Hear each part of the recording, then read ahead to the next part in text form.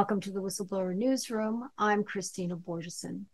Today, you're going to hear several voices talking about the U.S. government colluding with big tech to rob Americans of their freedom of speech and ultimately of the democracy that used to define what it means to be American in the so-called land of the free. First, you'll hear Missouri Senator Josh Hawley grilling Facebook executive Christopher Cox about Facebook colluding with the government to censor people they deem are purveyors of, quote, misinformation. Then, author and women's health journalist NAOMI Wolf will talk about how she learned after being deplatformed that she had been targeted for censorship by the CDC and that her work was even discussed at the White House. She'll also be sharing the information that got her deplatformed. Finally, Dr. Paul Alexander, former COVID pandemic advisor for the Trump administration, will briefly explain how and why accurate science was suppressed within the government's health agencies, which in turn led to the creation of the huge information suppression machine referred to as the collusion between big tech and government. It focused primarily, but not solely, on attacking any reports containing accurate science that caused vaccine hesitancy by documenting that vaccines were not only unsafe and ineffective, but dangerous.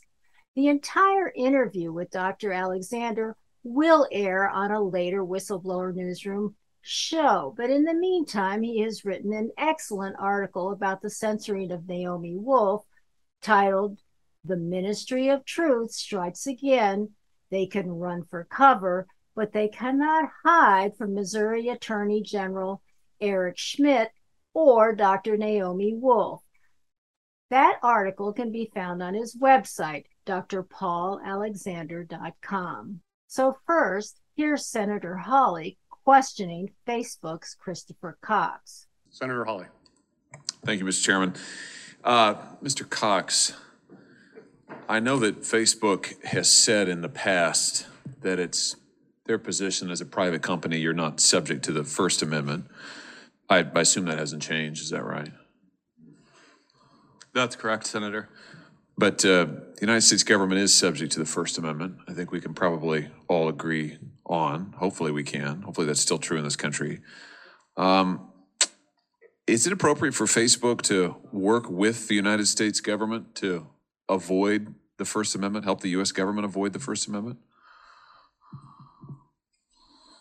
Senator, we do think it is sometimes appropriate to be in contact with government and with government organizations.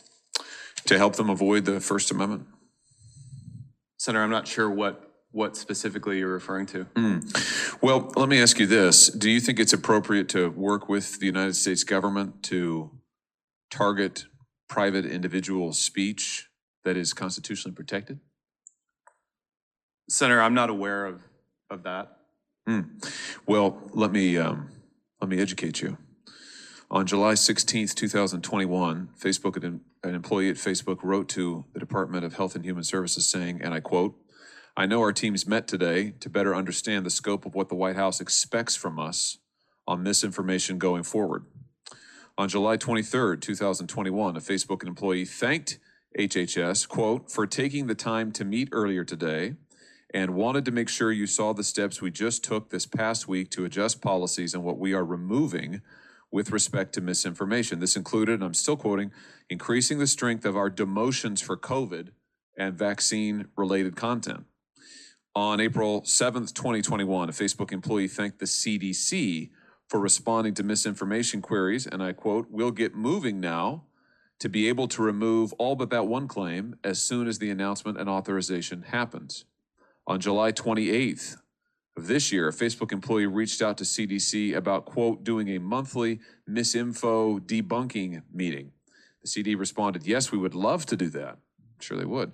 On July 20th, 2021, Clark Humphrey at the White House, who's digital director of the COVID-19 response team, emailed Dave Sumner at your company, among others, asking any way we can get this pulled down, and cited a specific Instagram account Within 46 seconds, your company responded and said, yep, on it. That sounds like what in the law we call a pattern and practice of meeting, coordinating, and colluding with the United States government to target particular speech that no one in any of these emails alleges is incitement, which would not be constitutionally protected. No one in any of these emails alleges it directly encourages violence, which would not be constitutionally protected. So it appears to all be constitutionally protected speech on, I might add, very politically sensitive topics that Facebook is directly working with the U.S. government to target and remove. Is that your company policy to do this kind of thing? Senator, we were quite public about our cooperation with health organizations during the unprecedented time of COVID. We knew that people expected and wanted accurate information on our platform. We had conversations with the CDC, with the World Health Organization, and with other public health organizations, not just in the US, but abroad, in order to understand how to help make sure that folks weren't getting information that could cause imminent harm. Fair enough. So you're saying that this was, in fact, company policy to have these kinds of meetings with HHS, with the CDC, with the White House directly, that you did engage in this behavior, and you think that it was entirely fine. Is that your testimony? Senator, I do believe it's appropriate for companies like ours to be in consultation with public health organizations and with government. And you can confirm that things like taking down a private Instagram account and adjusting your policies at the behest of the White House, and putting into place misinformation policies at the behest of CDC, that those things you think are appropriate. This was company policy to do so. Is that fair to say? Senator, I'm not familiar with the Instagram account specifically that you're referencing, but we do know that people expected and hoped from the platforms that we would help them get accurate information about COVID during the unprecedented time, especially at the beginning. Well, isn't there a difference between you as a platform putting forward information and censoring your users at the behest of the White House, the administration more broadly, and the CDC? Isn't there a distinction there? We specifically wanted to work with public health experts to understand the relationship between information and behavior. And so we did consult with the CDC, the World Health Organization, and others to understand how the platform policies we built were affecting public health. Well, you didn't just consult with them to understand how they affected public health. You actually censored on their behalf. I mean, you took these emails, I'm just quoting from a sample of them, which, by the way, have been disclosed in litigation. These emails show that you took censorship steps. You took down accounts. You planned misinformation policies. You adjusted your policies at the behest of the United States government. I mean, that's not just some theoretical thing. That's actually targeting your user's speech. But I appreciate your forthrightness, by the way. But you're saying you think that's fine, and that was your policy. Senator, we've been public about our policies on COVID misinformation specifically, as well as on misinformation generally. And so you think you're not concerned about any of this? Nothing that I just read to you, you're not concerned about it at all? Respectfully, Senator, I think the balance of how to protect free expression as well as public safety is a difficult issue, but it's one we're committed to working with outside experts and publishing our work. Well, I appreciate you being so forthright. As I said, this is actually from litigation between the state of Missouri and the state of Louisiana and the federal government. I anticipate that your remarks under oath today are going to be very interesting and helpful to that litigation. I'll just say this. My view is that the United States government is bound by the First Amendment. They cannot encourage or coerce or incite or collude with a private party to get around the First Amendment. But you've just said to me today that that's basically what they did, that you coordinated with them repeatedly over a pattern of months and years to adjust and target your speech policies for protected speech at the behest of the United States government. I have to tell you, I've got a big problem with that, and I think all your users should too. Thank you, Mr. Chairman. Now, on to author and women's health journalist, Dr. NAOMI Wolf, who talks about how she became a victim of the government and big tech collusion to censor her work about how the vaccines were adversely affecting women's reproductive health in large numbers. In May and June of 2021, last year, I began to post on Twitter where I had nearly 150,000 followers, that women were reporting menstrual symptoms subsequent to receiving the mRNA vaccines. And these were very serious. They weren't like, I had cramps for a month and then that's that. They were, horrific. Many, many accounts of postmenopausal bleeding, which anyone who knows anything about women's health knows is always a danger sign. It's never normal. Accounts of 10-year-old girls starting their first menstrual period right after being injected, and accounts of women passing very disturbing tissue clots. So nothing normal about any of it. And 2 periods in 1 month. And again, like, I don't need to belabor this. It should be obvious to everyone. The nature of healthy women is that they have healthy menstrual cycles, and that is also it's the key to fertility. So it was completely predictable that if women are having these kinds of symptoms of dysregulated menses, there will be fertility problems and other problems, hormonal, mood problems, soon and down the road. So I began to be kind of suspended when I was posting these warnings. And then finally, on one day, I was deplatformed permanently from Twitter soon after posting another warning. And then on the receiving end, I experienced something pretty shocking, which was kind of a global reputational attack in which it seemed as if a Twitter spokesperson was handing tweets of mine that really no longer existed. They'd been immediately deleted by me because they were badly worded, or or they were taken grossly out of context, and kind of giving this file to, it appeared, right? We'll find out more in Discovery, to news outlets around the world, and many news outlets that I'd been writing for 35 years, some that I had columns with, some who were still syndicating me, ran headlines basically suggesting that I was insane. So fast forward, I didn't know what was behind this, but recently, a couple of weeks ago in 2022, America First Legal, which is Stephen Miller's legal entity, had filed a lawsuit and a FOIA and received a tranche of 268 documents that showed that a tweet of mine about menstrual harms, a perfectly accurate tweet, and even a cautious one saying needs further investigation, was in an email communication between CDC's Carol Crawford, who was the digital outreach director, and members of big tech companies, including Twitter, and that the subject was misinformation.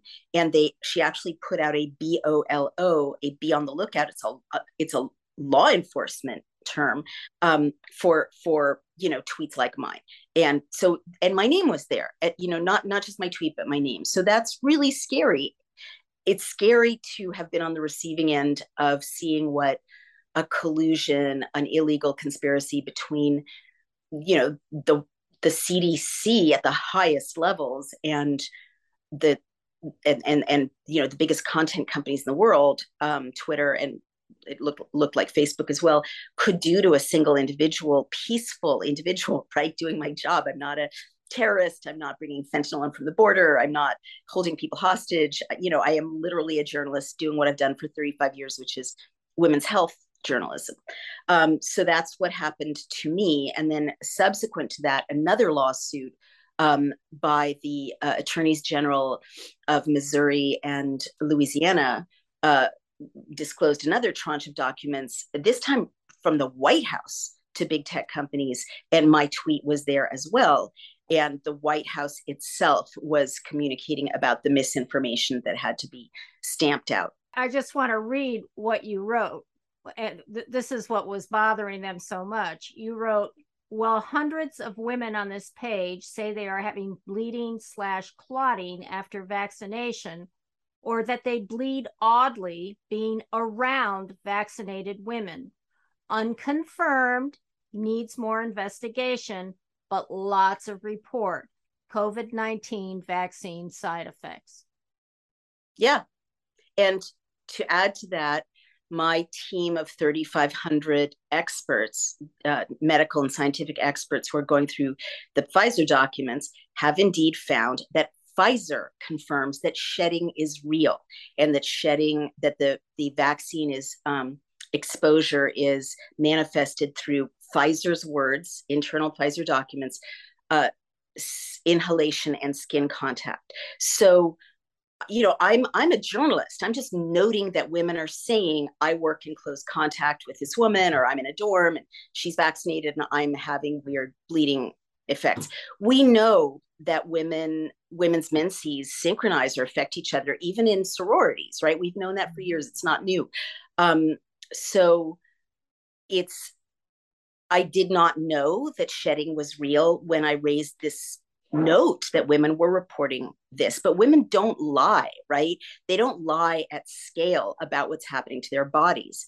And so, you know, I wasn't even taking a position on that. I was just saying, here's a signal that needs to be looked at. And it turns out that it's true that your menstrual cycle can be affected by, you know, women around you, and people are reporting other symptoms around vaccinated people. But this is not my opinion. It's Pfizer knew that the vaccine was transmitted through inhalation and body fluids and skin contact.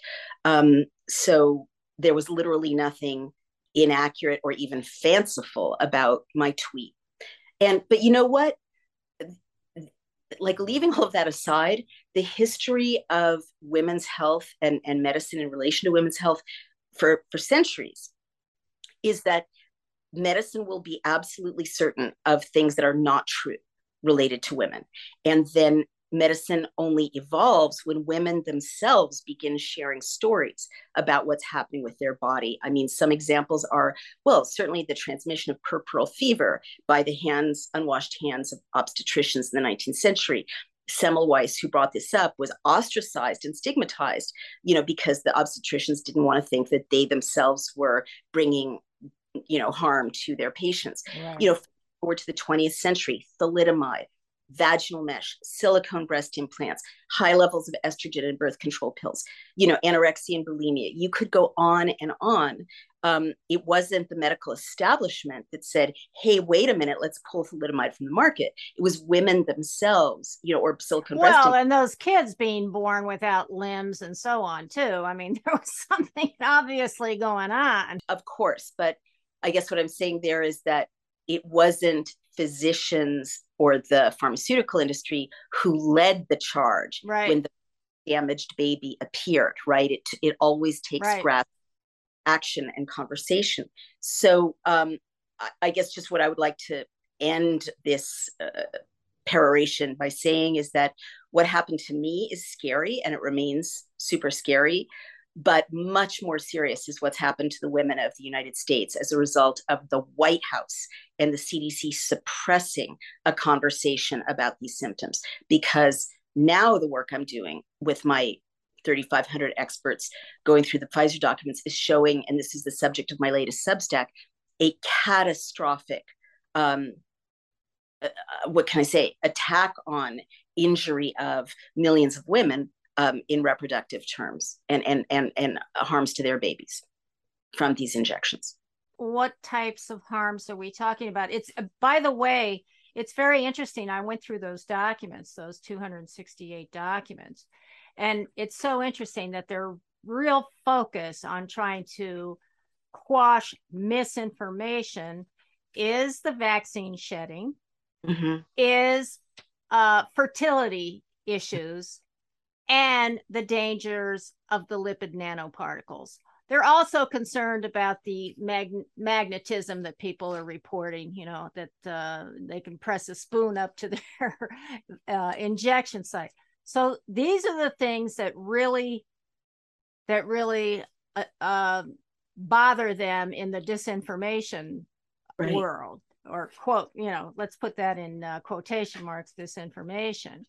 Right. So, and the whole idea of putting together a BOLO, I mean, this was a weekly, wasn't it a weekly BOLO meeting? They would have BOLO advisory meetings where they would look at all the postings, and they would discuss who had said what, who should be deplatformed or whatever. And the or other, work. yeah. Right. And the other thing that absolutely shocked me was Facebook giving them $15 million worth of free ad campaign money. Actually, it's not money, it's credits, so that they can post, their quote information. Yeah. And YouTube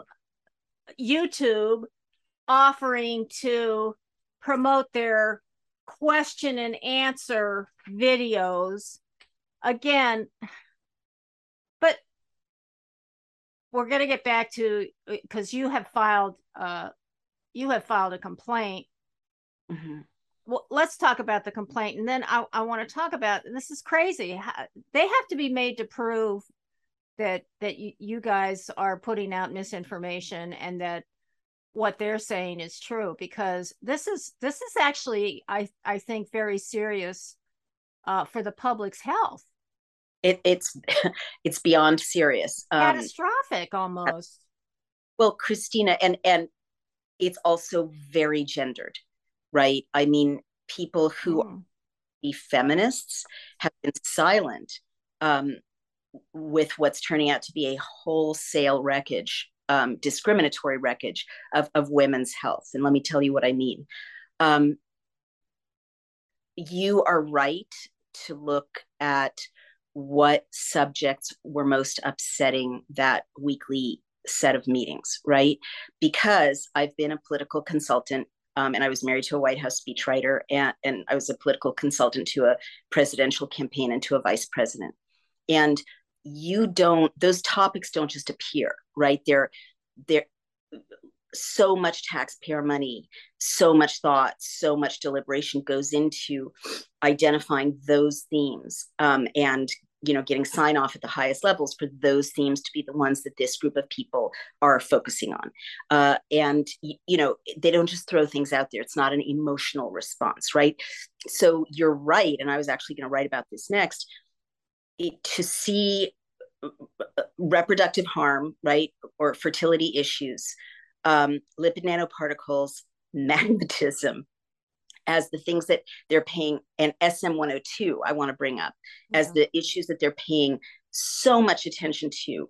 If it was really just nonsense, taxpayer money couldn't be justified to be spent on it, right? They would just ignore it. If people were saying the vaccines make you float to the moon, they would just ignore it, right? So you really, in my 35 years as a reporter, when resources are spent at the highest levels and policy is bent to address certain issues, that's smoke where there is fire. So, and it's very clear to me, because now I've seen this issue, I've seen what the White House was doing at the same period that I've seen what Pfizer was doing and the FDA, right? From looking at the reports from the Pfizer analysis teams that I'm working with. So the FDA knew, thus the CDC knew, and the White House knew early on, before they deplatformed me, before these bolos, before these weekly meetings, that there were horrible, horrible reproductive harms affecting mammals with this vaccine, right? They knew that. They knew that, and that there was a special focus on reproduction in the Pfizer documents. And in the Pfizer documents, Christina, in the Pfizer documents, we just have a report about this by Dr. Robert Chandler, who's one of our most distinguished volunteers. He's a peer reviewer. He was a sports medicine physician, treated the Lakers and the Angels, super serious person.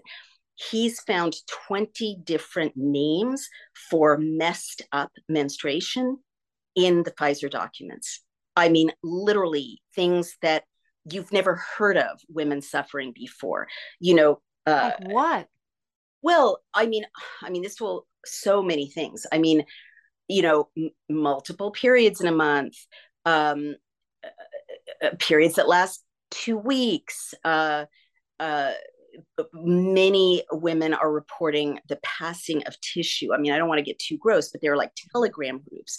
And someone sent me one of these pictures. I haven't verified it in my inbox. It was horrific. Like pieces of women are kind of falling out of them in their menses, right? Um, uh, uh, the casting of the uterine lining, um, inflammation of the uterus. I mean, too little menstruation, pink menses changing color. There are even there are news articles now, like what's wrong with my period? Women are having gray green blood. I mean, it in no way is this not a complete ruination of women. But the point is, the Pfizer documents reveal that women account for 72% of the adverse events in the Pfizer documents, of which 16% are reproductive disorders. Pfizer's words, reproductive disorders. And then the charts in the Pfizer documents that Dr. Chandler has broken out in graphs show catastrophic levels of bad things happening to your menstrual cycle compared to 0.49%, 16% compared to 0.49% for men, right, of reproductive. Wow. So this is an attack on women's bodies. It's an attack on women's bodies, and they knew it. So it is a total smoking gun that they were like, okay, we have to stamp out any discussion of women having problems with their periods, because they knew women were having problems with their periods. They already knew that. And they knew it would result in fertility issues, which I'll get to in a minute. But I mean, I just want to note the other things they're singling out. It's not my thing that I'm focused on, because I'm so focused on the fertility signals in the Pfizer documents, and of course now the White House and the CDC papers. But SM-102 is a carcinogen. It's an OSHA level carcinogen, and it's been very hard to lock down if in fact the Moderna vaccine contains SM-102. But the fact that they're focused on SM-102 and the fact that people are having cancers roaring back, after getting injected. I mean, I know a woman who's now stage 4 lung cancer right after the Moderna shot, and her, she had been fine. So many cancers, tumors. Why are they focused on SM-102? If it's not there, it's not there. Big deal. I don't even want to go into the other rabbit holes that they were focused on. But to me, the fact that they were so focused on stamp out this respected 35-year, 8 bestseller, world famous feminist talking about, the stuff she's talked about for 35 years, women's health issues, got to silence her, got to smear her. And then it turns out they absolutely knew that there was something big there. This is a massive crime against the women of the United States. And I'll fast forward to, you asked the question, what are we finding? Well, we found in the Pfizer documents a 360-degree attack on human reproduction. Everything from the Pfizer documents, and this is the subject of my latest Substack, so I'd refer people to that. The Pfizer documents show that they asked men in the trials who were having sex with childbearing age women to either abstain or to use a condom and another effective birth control, right?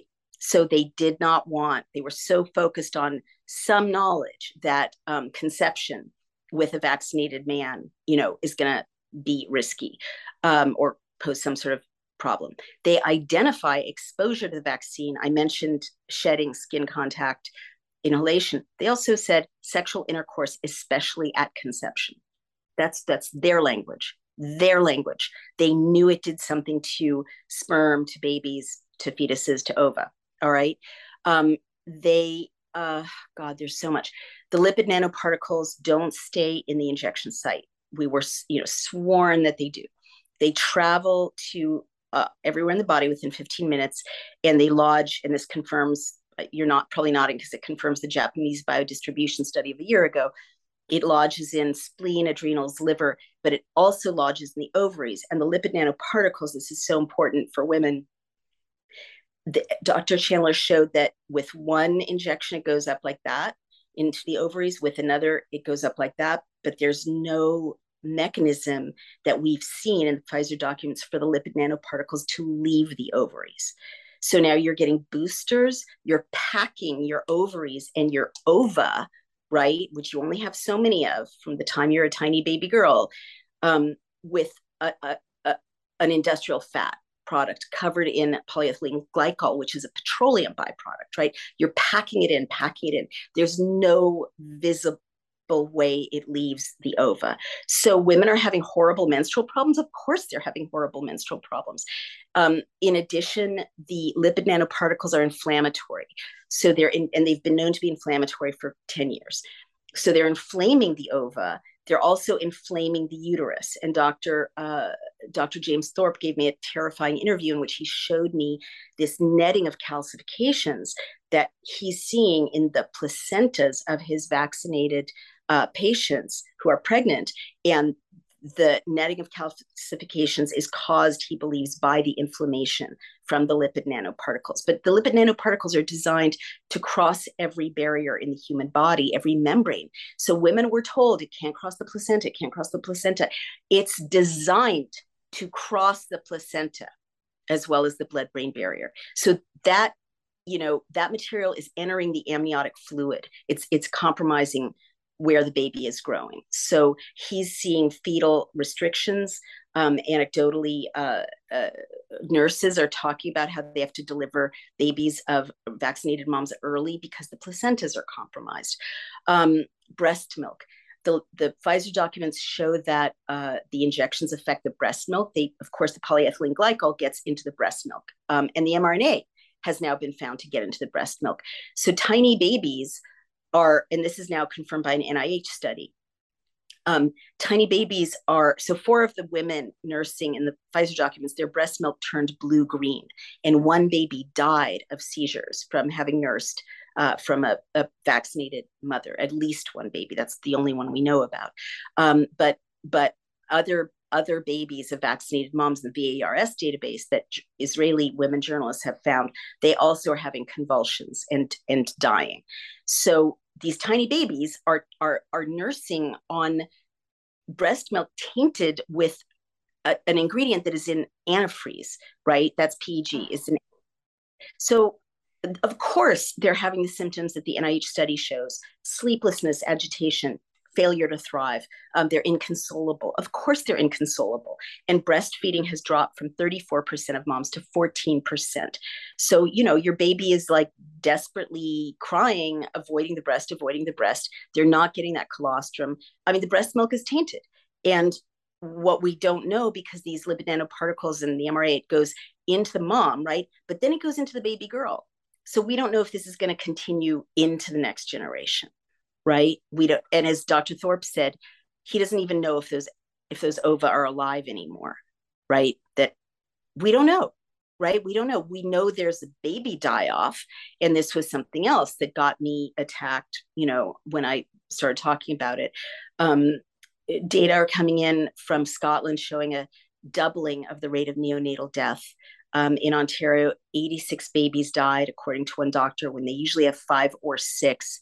In Israel, it's a 34% rise in one hospital of newborns dying or spontaneous abortion. In the Pfizer documents, there's an 85% miscarriage rate in one section of the documents. Of 34 women followed to term, 28 of their babies died. The other 234 women who got pregnant during the trials, they lost the results. There are no results, which is illegal. They're just gone. We don't even know what happened to them. So it could be even higher. We don't know. But 28 of the 34 babies died. Men, the journal Andrology showed that the injection drops the sperm count and sperm motility of men. But we also found, Amy Kelly found that the lipid nanoparticles, of course, go through every membrane. So they go into the testes and they inflame the epididymis, which is where the sperm has to travel. But they also go into and damage the Leydig cells and the Sertoli cells. And these are like the factories of masculinity. And this is where testosterone is generated. So the things that, it's not just the sperm count and sperm motility, it's the very things that turn little boys into teenage boys into men that are being degraded, by these injections. Each one more, it appears. I mean, I could go on and on. Oh, well, I'll just end by saying it's not just the the testes, it's the penis too. Amy Kelly, and I just, as a woman, I find it interesting that I've been reporting all these horrific harms to women's reproduction and women's menses and women's breast milk. But it was when we started putting out the testicles damage and penile damage that everyone's like, oh, sit up and take notice. Good. Yeah. Or, the pandemic is over. It's like, but there's something called penile thrombocytopenia, where there's horrific swelling of the, of course, the penis is a vascular system, right? And an erection is a vascular event. And so if you've got all these clots, and all this swelling, it's going to affect the penis. Obviously, that's just no mechanism could prevent it from affecting the penis negatively. So there's horrific serious injury to the penis from in the Pfizer documents from these injections. And I guess that I've covered the main points of this, except to say, in kind of concluding, that what's very, very, very creepy about the Pfizer documents, and especially creepy for me as a Jewish woman, whose grandmother lost 9 brothers and sisters to the Holocaust, there is an obsessive focus in the Pfizer documents on sexuality and reproduction. In other words, they injected the female rats and didn't inject the male rats, and then they sacrificed both and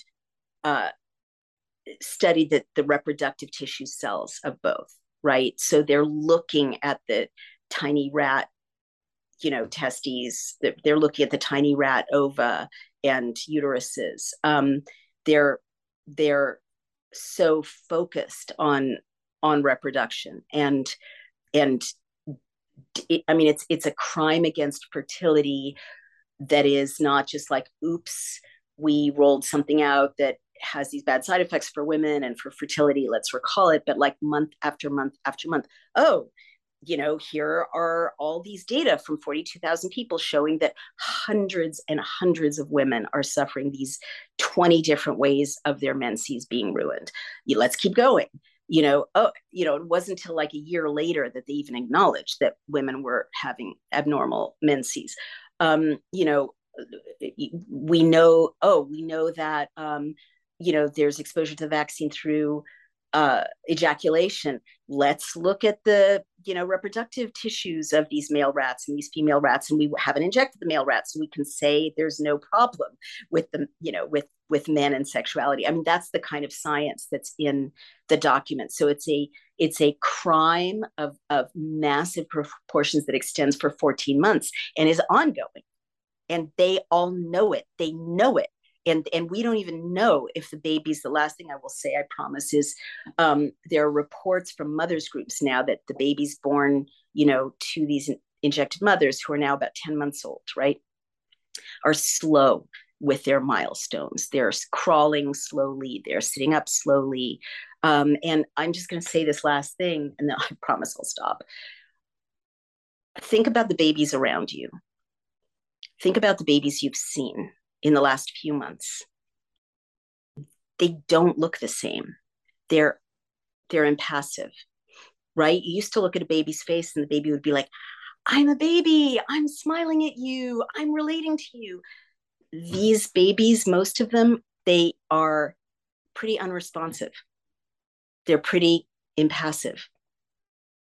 God, that is so bizarre. I mean, what you're describing here, it sounds to me like a depopulation campaign, honestly. I mean, I was reading these statistics. I forget the name of the guy who was talking about how in Taiwan, where they had this very comprehensive vaccine campaign and everybody got their vaccine, their population has gone down to 23%, or their conception or whatever has gone down 23% since the vaccines were rolled out. And other countries are experiencing a similar dip. You're absolutely right. Igor Chudov on Substack has done a lot of good work on this. And there is a global drop, as you mentioned, of about that range, 20 to 23% in highly vaccinated countries. My independent research has found that BioNTech injections are made in an MOU with the Chinese Communist Party and a company called Fosun Pharmaceuticals out of Shanghai. And there was 100% tech transfer to China of the IP in 2021, according to the SEC filing. So whatever's, it originated with, like, the virus originated with China. The vaccine is being manufactured with oversight by China.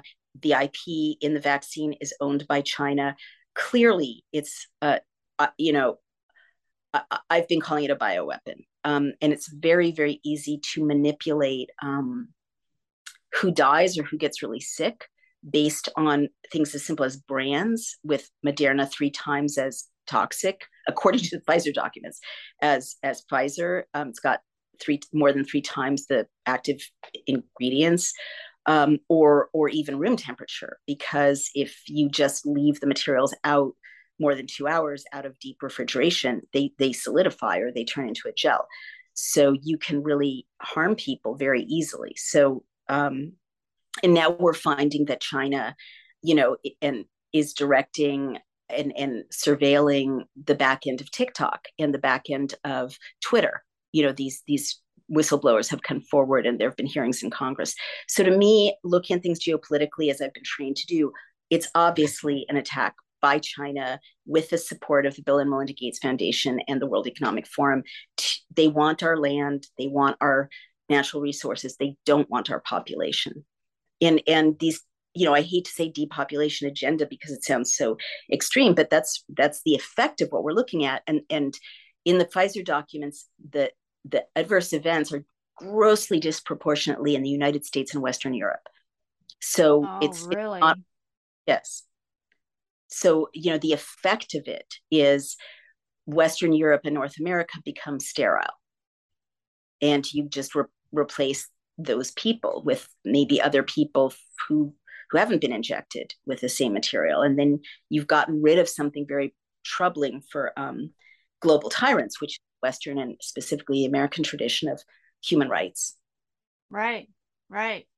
So you filed a complaint yourself, right? When you heard about this. Of course, yes. May I just add a caveat that this is what I just sketched out is not a race-based anxiety. I'm a daughter of immigrants. I'm thoroughly anti-racist. It's a geopolitical analysis based on the disproportion. Oh, I don't know. That didn't cross my mind, but maybe. No, I had a conversation with an Israeli lawyer, Ruth Maknes, who was, of course, she and her husband, they filed a complaint against the Israeli government, the health minister, for the vaccines, because, they were saying that the vaccines were dangerous and killing people and so on.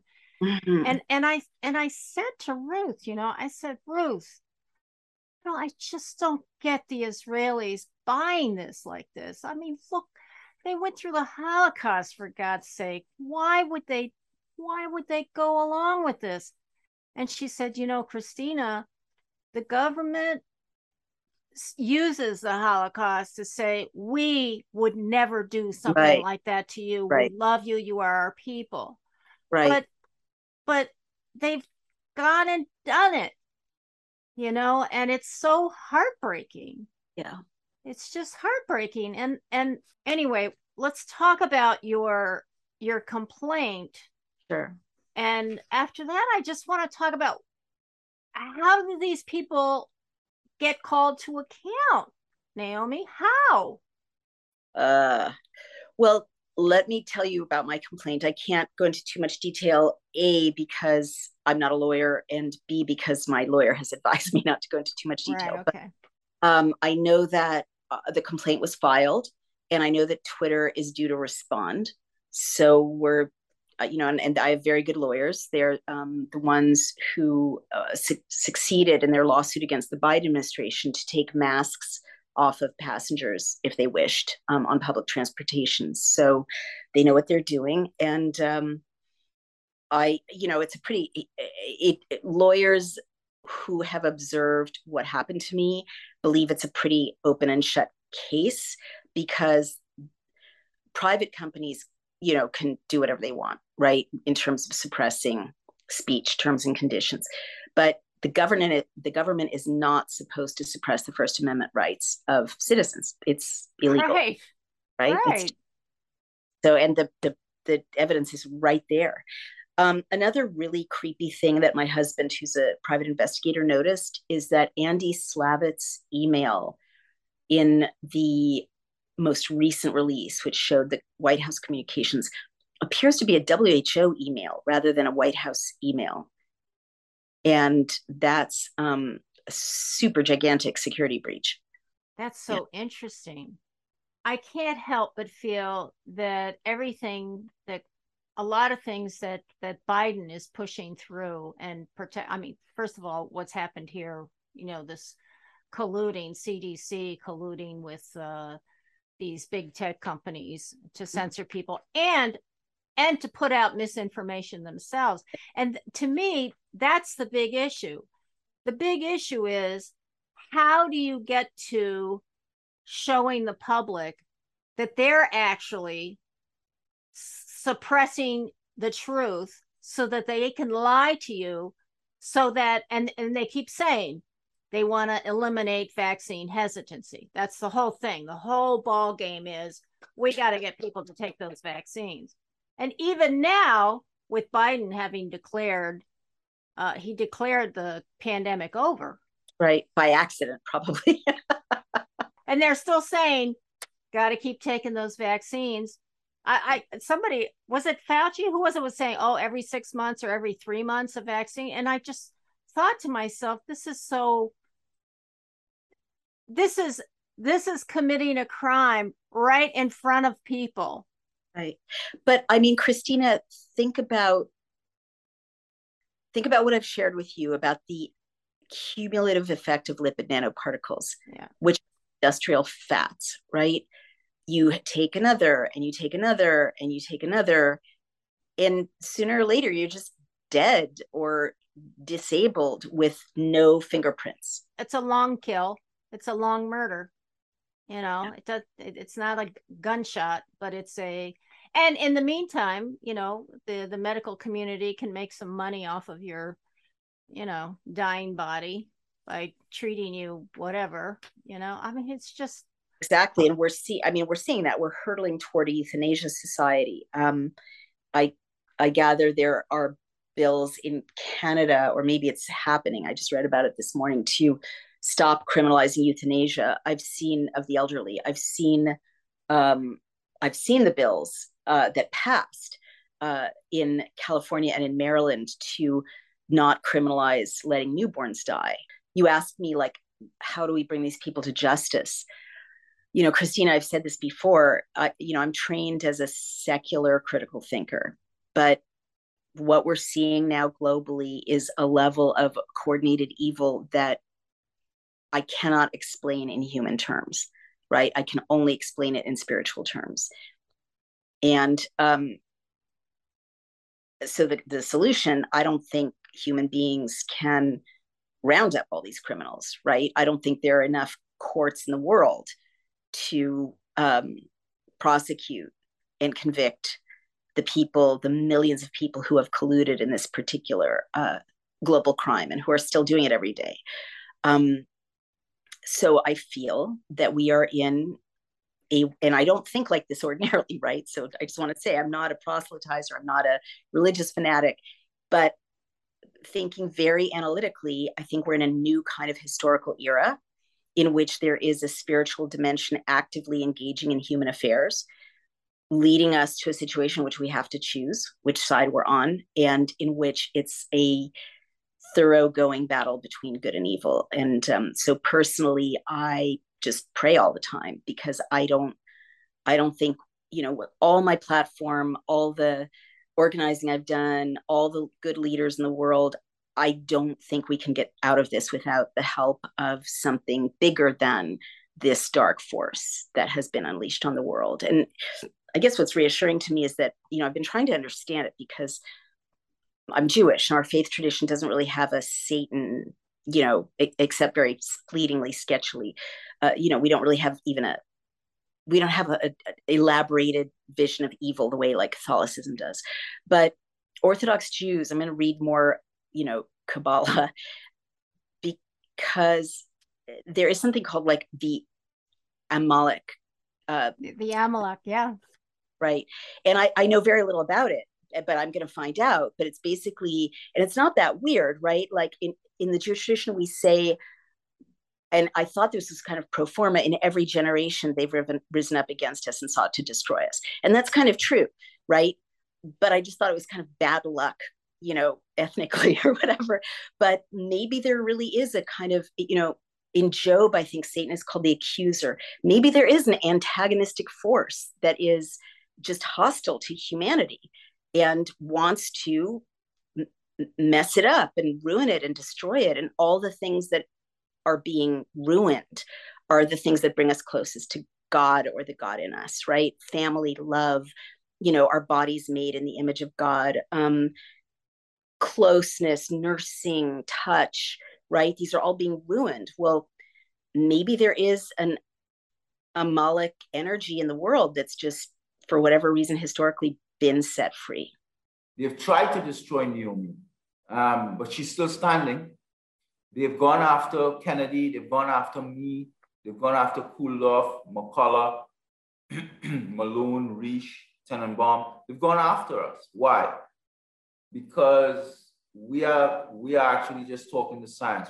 And people are listening, and yes, they want the vaccine gravy train to continue. And yes, it's because they're obsessed with getting people vaccinated. They're obsessed with it.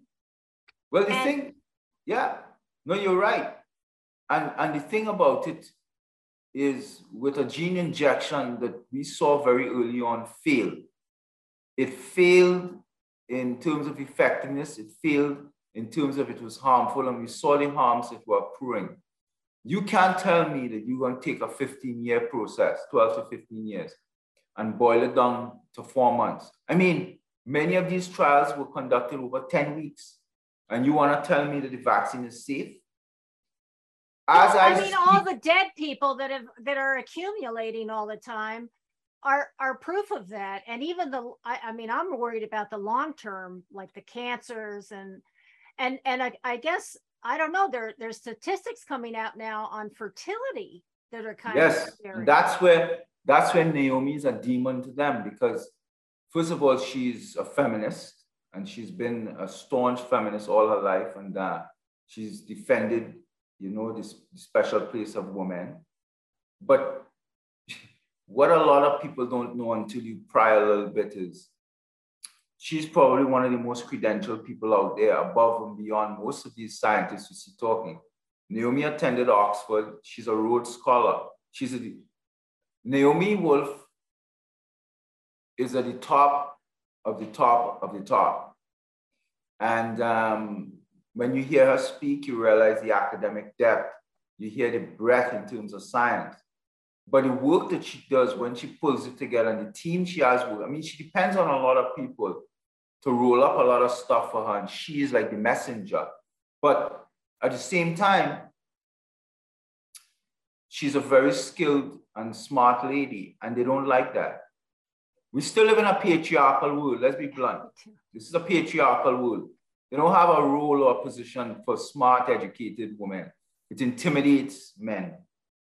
That's a fact. Well, also, I think the fact that a woman is talking about the terrible women's issues that are arising from these vaccines, like all the bleeding and so on, and ultimately the fertility issues. And then all of a sudden you have these statistics from these different countries, from Germany. Well, this is why there was this issue. There was this issue recently where a report went out that we were looking at. We were trying to make sense of it, because a lot of these scientific reports, we get like 1,000 different pieces of data a day, and we have to, between trying to write and to give interviews like this one, so you're always strapped for time. And so Naomi had put out something, I remember this, it's very interesting, as to show you the garbage that she has to deal with. But to show you her potency. This guy, what's his name again?